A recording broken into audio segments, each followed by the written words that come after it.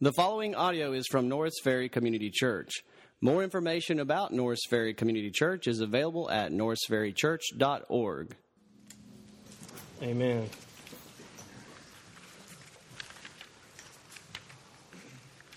So how many of you were early today? Awesome. Good job, boys. I've felt like I'm late all morning. So we had Halloween and then the fallback. So good job. Good job getting here around the right time. So this week we're going to continue looking at Romans 4.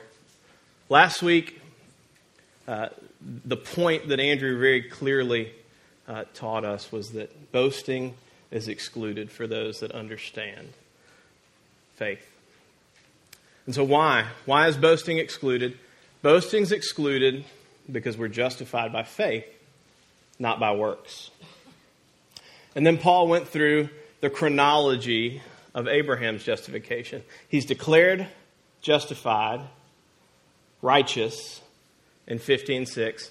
He's circumcised in chapter 17. So Abraham was made right before he came under the law. So this week we continue talking about Abraham. And our text this week answers three basic questions.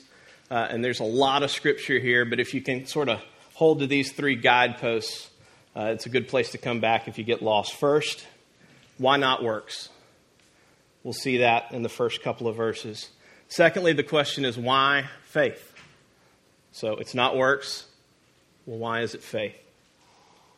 The last question our text answers is why does it matter to us? And that's verses 23 and 25. And then finally, as we conclude everything, we'll look at the big question that we always ask. Anytime we approach the text, we come away and we say, so what? What does it matter to me and to my life? When I see the truths of the Scripture, how should that change the way that I live? So that's sort of a rough outline of where we're going. If you'd rise with me, we'll read the word and then we'll pray that the Lord would bless our time together. This is Romans 4, verses 13 through 25. For the promise to Abraham and his offspring that he would be heir of the world did not come through the law, but through the righteousness of faith. For if it is the adherents of the law who are to be the heirs, faith is null and the promise is void. For the law brings wrath, but where there is no law, there is no transgression. That is why it depends on faith, in order that the promise may rest on grace and be guaranteed to all his offspring, not only the adherent of the law, but also to the one who shares the faith of Abraham, who is the father of us all. As it is written, I have made you the father of many nations, in the presence of the God in whom he believed, who gives life to the dead and calls into existence things that do not exist. In hope he believed against hope, that he should become the father of many nations. As he had been told, so shall your offspring be. He did not weaken in faith when he considered his own body, which was as good as dead, since he was about 100 years old, or when he considered the barrenness of Sarah's womb. No unbelief made him waver concerning the promise of God, but he grew strong in faith as he gave glory to God, fully convinced that God was able to do what he had promised. That is why it was credited to him as righteousness. But the words that was counted to him as righteousness were not written for his sake alone, but for ours also. It will be counted to us who believe in him who raised from the dead Jesus our Lord, who was delivered up for our trespasses and raised for our justification. Let's pray. Father, we thank you for your word, which reveals who you are and what you require of us. We pray that you'd bless our time this morning as we study your word. Give us ears to hear and eyes to see. Let us leave today with a clearer picture of who you are, and may that impact our lives and the lives of those around us. In Jesus' name we pray. Amen. You can be seated.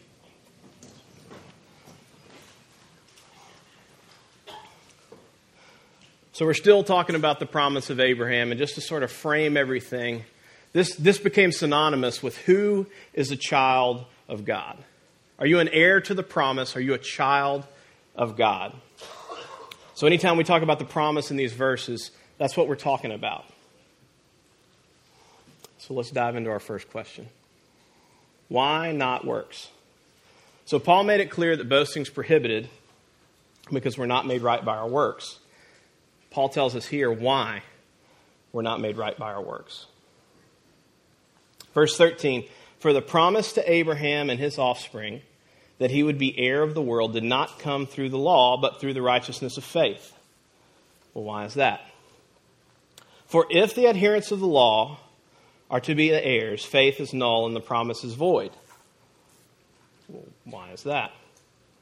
For the law brings wrath. But where there is no law, there is no transgression.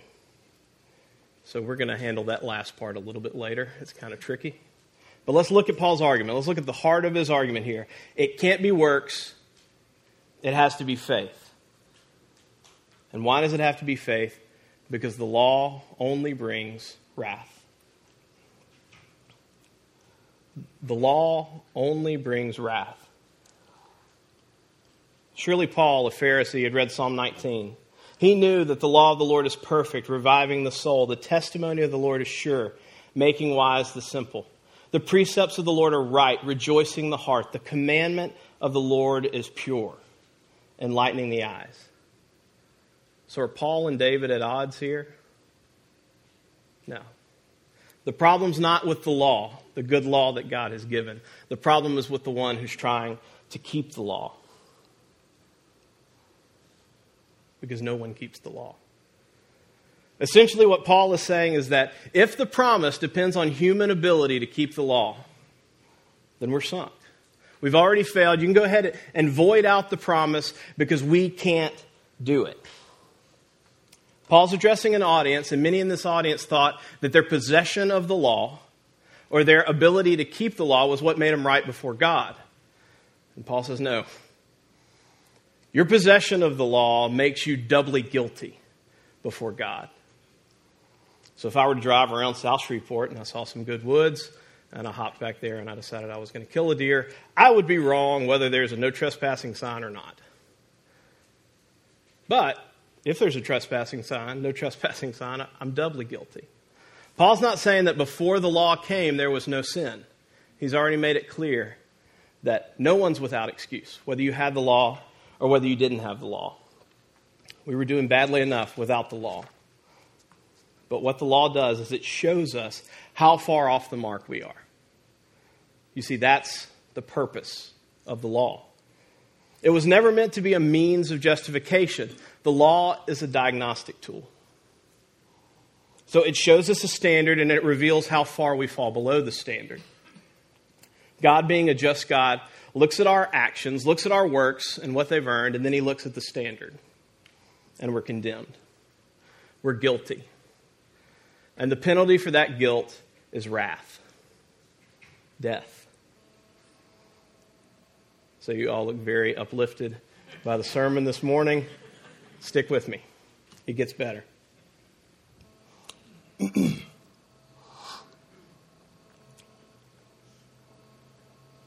So why not works? Because our works only condemn us.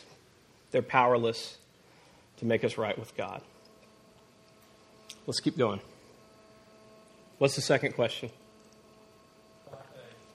Thank you. Why faith?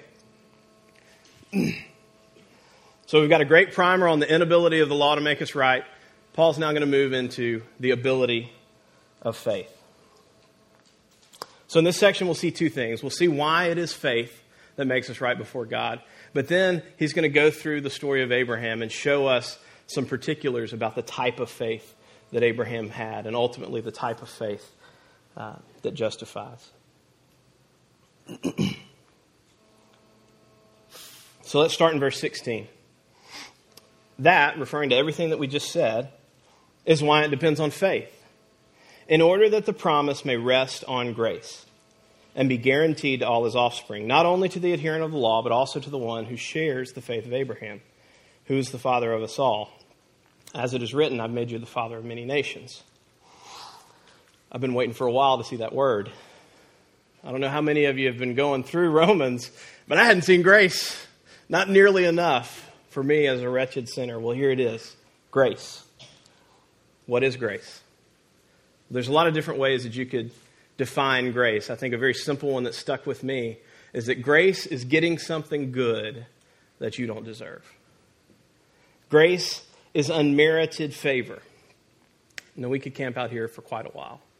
You could preach sermons and sermons and sermons on verse 16, on the depth of this grace, on understanding what Paul means here by grace. That's not our purpose this morning. What we're looking at is Paul's total argument here, and I think it suffices to say that the promise depends on faith so that it may rest on grace. So faith is the means by which we're justified, but grace is the basis on which we can be justified. So it's not a righteousness that's based on earning what we deserve. We learned that last week.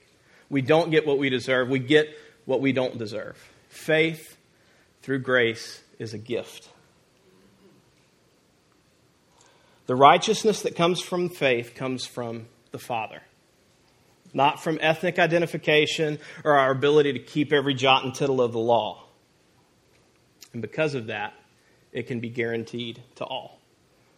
Not just the Jew, but also the Gentile. Not just to the circumcised, but to the uncircumcised. So let's get back to our question. Why faith? Because faith lets the promise rest on grace. And when the promise rests on grace, given from God, ultimately it rests on the person who gives us that grace. So the promise is based on the giver. It's based on God, not on our ability to keep it. And that's what we see in the rest of our passage here. So the argument from here on out is not quite as linear, so we're going to read a chunk and then we'll go back and see what it says. This is 17 through 22. As it is written, I have made you the father of many nations in the presence of the God in whom he believed, who gives life to the dead and calls into existence the things that do not exist. In hope, he believed against hope that he should become the father of many nations. As he had been told, so shall your offspring be. He did not weaken in faith when he considered his own body, which was as good as dead, since he was about 100 years old, or when he considered the barrenness of Sarah's womb. No unbelief made him waver concerning the promise of God, but he grew strong in his faith as he gave glory to God, fully convinced that God was able to do what he had promised. That is why it was counted to him as righteousness. So I think verse 17 is the main point. Verses 18 and 19 bolster or support that point. God had made a promise to Abraham that he would be the father of many nations, and Abraham believed him. What we're considering now is, well, why did Abraham believe him? Abraham believed him because of what follows there in verse 17. Abraham believed him because he gives life to the dead and calls into existence things that don't exist. So I want us to pause here and consider the enormity of these two claims. And we'll work in reverse. Let's take the first one first. That's kind of a truism there. All right. He calls things that don't exist into existence. Throughout Paul's argument, he's been referring back to Genesis. And so his audience, when he hears calls things to exist that didn't exist, they go straight to creation. The Lord says, let there be light, and there's light. The sound of his voice calls the world into existence. I don't know if any of you studied cosmology, the study of the universe. But this is a big deal. We can observe the world, we can look at stars, we can look at microorganisms, and we can see some amazing things. We see that everything that we observe, though, came from something else.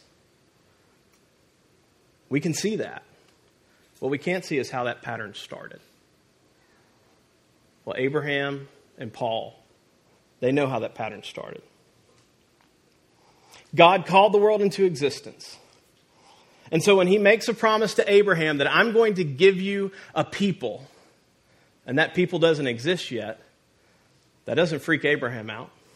Because Abraham knows this is the God who's the reason we're here. He called the world into existence. I'm sure he can drum up some heirs for me. The next claim hits us a little bit closer to home. You see, death is something that we'll all face. We face it in theory, and we face it in practice. We all know people who've died, or, if the Lord tarries, and you can come to the Revelation class at 9 a.m. to find out about that. If the Lord doesn't tarry, some of us will be saved, but if he tarries, all of us will eventually face death. So this is a tragic effect of the fall.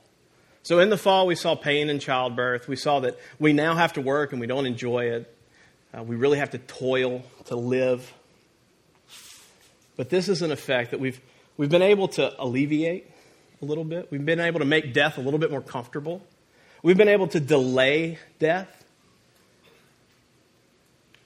But we can't eliminate it. Death is something that we'll all face, the greatest adversary that we see. Now, maybe it's because of the movies coming out, but as I was prepping, I kept thinking about Steve Jobs. Steve Jobs was a brilliant man. He had incredible influence. And he just had dump trucks full of money. He had everything that we long for: influence, power, and wealth. He could look out on the world and tangibly see his imprint. Right now, in this room, I bet there's 150 iPhones. He had made an impression on the world. He had power, wealth, and influence. But despite all that, when cancer turned his own body against himself, he was powerless to do anything about it. I think about Alexander the Great. He conquered the whole world. And he died. The historians aren't quite sure if it was poisoning or malaria. But think about that. The ruler of the world could have been killed by a mosquito. So we see these two men with power and influence and wealth. But in the end, they proved to be frail and vulnerable and completely powerless to combat death.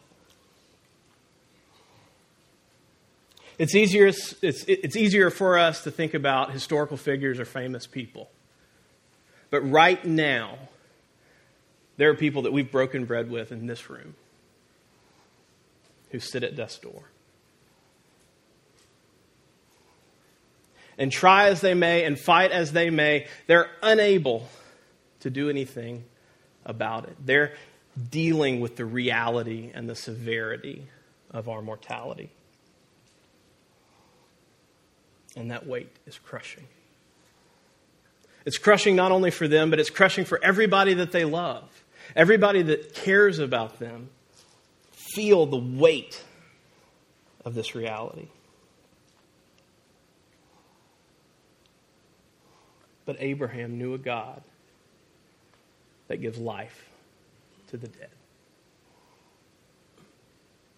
So Abraham didn't waver in his faith because he knows that God has the power of creation and God has the power over death. Two things that, despite our thousands of years of innovation and effort, we've not come close to budging either of those things. We can't create from nothing, and we don't have power over death. So does the promise to a 100-year-old man that he's going to be the father of nations sound crazy? It does, unless you know Abraham's God.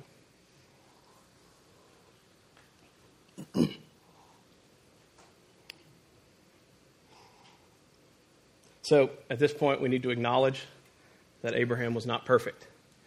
Before God made this promise to him, he sold his wife out because he was afraid that the Pharaoh would kill him. I don't recommend that. It's a bad plan. And then after God had made this promise to him, he took Hagar and tried to speed God's promises up. Well, maybe it's not going to come through Sarah. Maybe it's going to come through Hagar. So Paul's not saying here that Abraham was perfect. What Paul is saying is that if you look at the trajectory of Abraham's faith, it's not characterized by the man who took Hagar. It's characterized by the man who knew that if he sacrificed Isaac, God would raise him up again.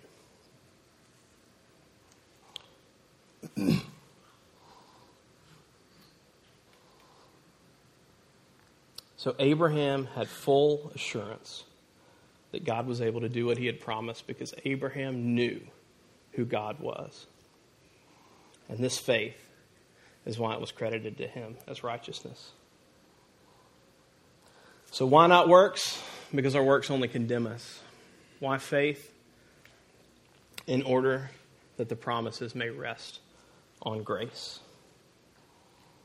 This gift of grace from a powerful God who holds creation in his hand and is able to give life to what was dead. That's a God who inspires full assurance. So why does it matter to us? Let's look at our last 3 verses here. But the words that was counted to him were not written for his sake alone, but also for ours.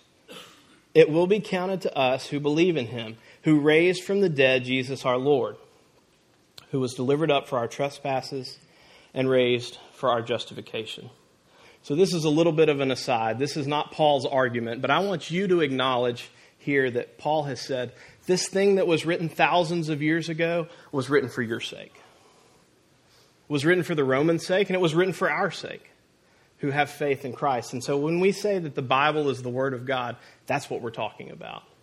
That the Spirit inspires men to record something that will accomplish God's purposes thousands of years down the road. But let's look at what Paul's saying. This was written for our sake because our assurance and our justification comes to us the same way that Abraham's came to him. It comes through faith in God. But Paul could have just left it there and we would have gotten the point. But he didn't. He brings up Christ. I think there's 2 main reasons that Paul brings up Christ, at least 2 that we're going to discuss here. The first is that Christ is the full expression of who God is. So if Abraham's faith is grounded in knowing who God is, it makes sense to bring up a full expression of who God is. We're going to look here at Colossians 1. We'll start at 15 through 20. I think it makes this point. He is the image of the invisible God, the firstborn of all creation. It's talking about Christ here. For by him all things were created in heaven and on earth, visible and invisible, whether thrones or dominions or rulers or authorities. All things were created through him and for him, and he is before all things. And in him all things hold together, and he is the head of the body, the church. He's the beginning, the firstborn from the dead, that in everything he might be preeminent. For in him all the fullness of God was pleased to dwell, and through him to reconcile to himself all things, whether on earth or in heaven, making peace by the blood of his cross. The basis of our faith is the greatness and the character of God. And nowhere is that seen more clearly than in the person and work of Jesus Christ. The second reason that Paul brings up Jesus is because he's the basis of the grace that we talked about.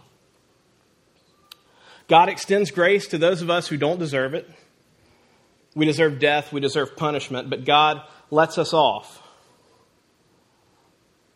And we've said before that God can't just give a mulligan.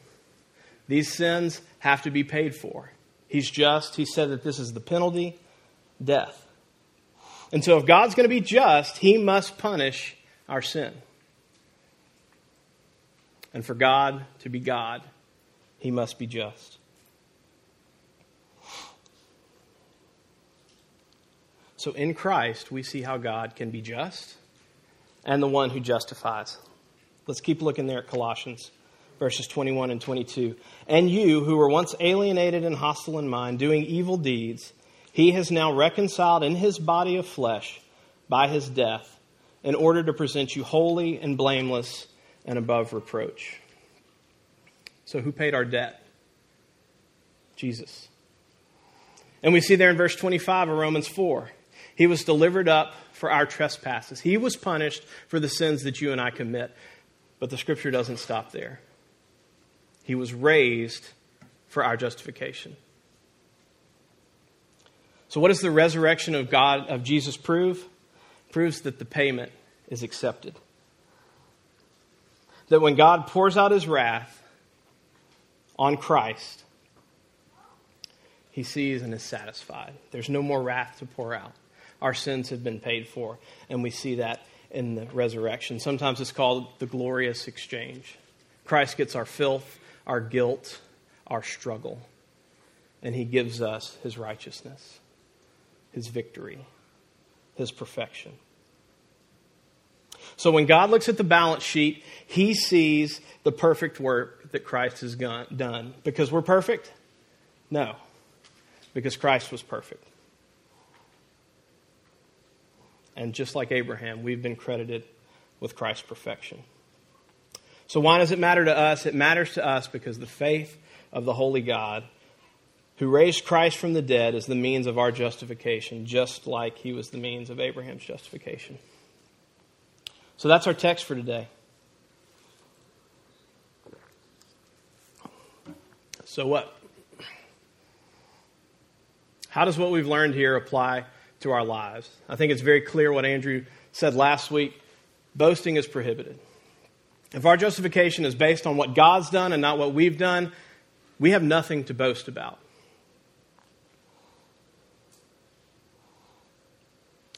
But secondly, if what we read here is true, then our salvation is secure. Because it doesn't rest on us. It doesn't rest on our ability to be perfect. It doesn't rest on our ability to keep the law. It rests on our faithful God. I'm sure you've heard the term eternal security or the perseverance of the saints. And what that means is that those who truly have faith in Christ will endure to the end. And indeed they will. But not because of their merit. Not because of their self-control, because of their willpower. They endure to the end because the great, faithful God who raised them from the dead holds them in his hand, and their destiny is secure in him.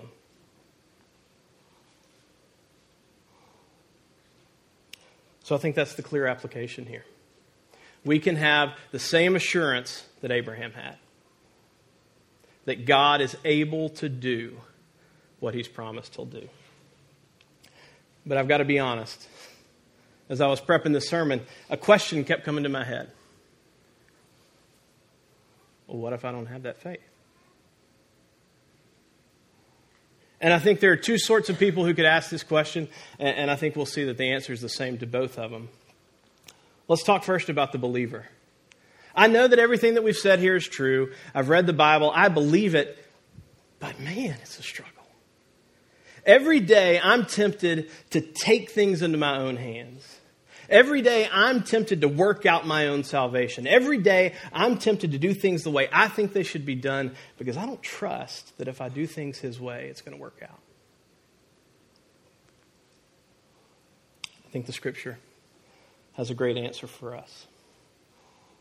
In Hebrews 12, 1 through 3, we read, "Therefore, since we are surrounded by so great a cloud of witnesses, let us also lay aside every weight and sin which clings so closely, and let us run with endurance the race that is set before us, looking to Jesus, the founder and perfecter of our faith, who for the joy that was set before him endured the cross, despising the shame, and is seated at the right hand of the throne of God. Consider him who endured from sinners such hostility against himself, so that you may not grow weary and faint-hearted." What's the point? Bear down. Throw yourself into the study of the Word. Look to Jesus. He's not just the founder of our faith. He's the perfecter of our faith. And remember, this is the same book where we hear, don't forsake the assembling of yourselves together. The Christian walk is hard, and God's made provision in the community of faith. So when doubt and temptation sneak in and they begin to weaken your faith, hunker down with your brothers and sisters in Christ who love you and love the Lord. Now, the second faith struggler, maybe he doesn't buy in. I'm not quite sure I believe anything that you're saying. I understand. You know, all that sounds great, but where do I get this faith that you keep talking about is so essential? I think we've got a clear answer in the text. It won't be on the screen, but a lot of you will remember it. Matthew 7 through 11. Ask, and it will be given to you. Seek, and you will find. Knock, and it will be open to you. For everyone who asks receives, and the one who seeks finds, and the one who knocks, it will be open. Or which one of you, if his son lacks or asks for bread, will give him a stone? Or if he asks for a fish, will give him a serpent? If you then, who are evil, Jesus doesn't mince words, know how to give good gifts to your children, how much more will your Father, who's in heaven, give good things to those who ask? I know this sounds simple. But if you lack faith and you want it, I think the Scripture says that you ask God for it. Well, yeah, but I don't even know if God exists. As lovingly as I can say this to you, I do. Can you muster enough faith to say, give me more faith? Can you say, I don't know. I don't know what I'm doing, God, but if you could give me this faith of Abraham. Can you do that? As we close out, we're going to look at a man who did just that. This is a story from Mark 9. Jesus and Peter, James and John were coming down from the Transfiguration. So this was a time where these disciples saw Christ in his glorified state. A clearer picture than any of us have of who he really is. And then they head down from the mountain. I don't know if you've noticed it's sort of a biblical pattern. When you head down from the mountain, something's about to hit the fan. Always. Just stay on the mountain. So they're coming down and they see a crowd and they go to investigate. And what they find out is that there's a man who's brought his boy to see the disciples because the boy has an evil spirit. The spirit seizes him and makes him convulse and makes him foam at the mouth. And the disciples couldn't do anything about it. And Jesus comes down and they tell him the story. And in 19 we read, "Oh, faithless generation.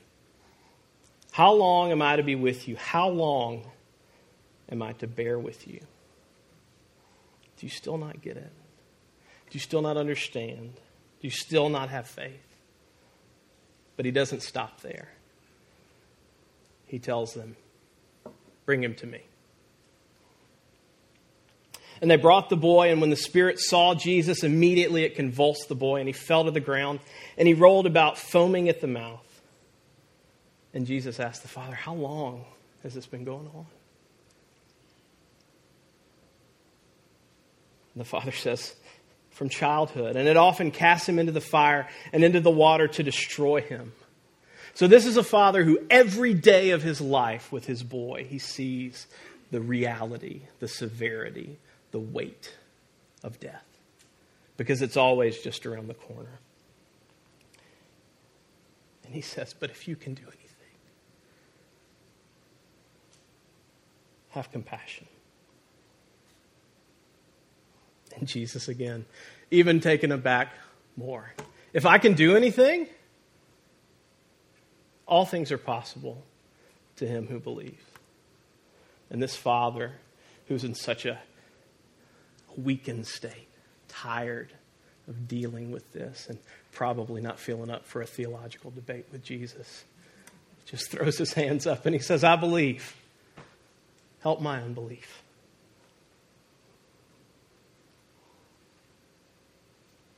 And when Jesus saw that the crowd came running together, he rebuked the unclean spirit, and he said to it, "You mute and deaf spirit, I command you, come out of him, and never enter him again." And after crying out and convulsing him terribly, it came out of the boy. And he was like a corpse, so that most of them said, "He's dead." But Jesus took him by the hand and lifted him up. And he rose. I believe. Help my unbelief. I know that it sounds simple, but the biblical prescription for a lack of faith is going to the one who supplies it. If you lack faith, go to the Father and ask for it. Let's pray.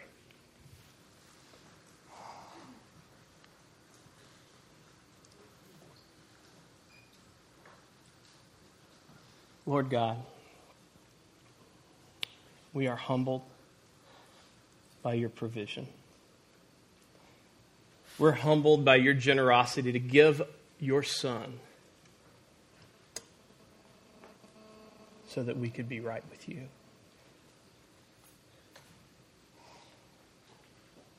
We know that the gifts that you've given us are not what we deserve. They're what Christ earned. And we thank you for that.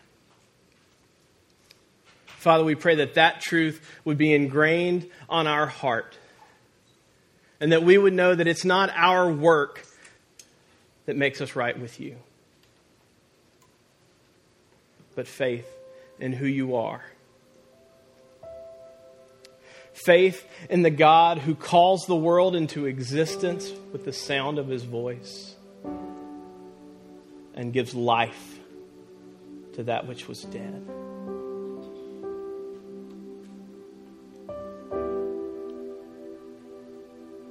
Our only response is gratitude.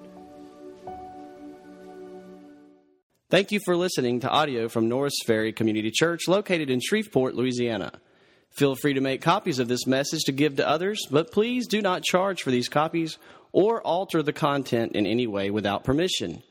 For more information about Norris Ferry Community Church, please visit us online at norrisferrychurch.org.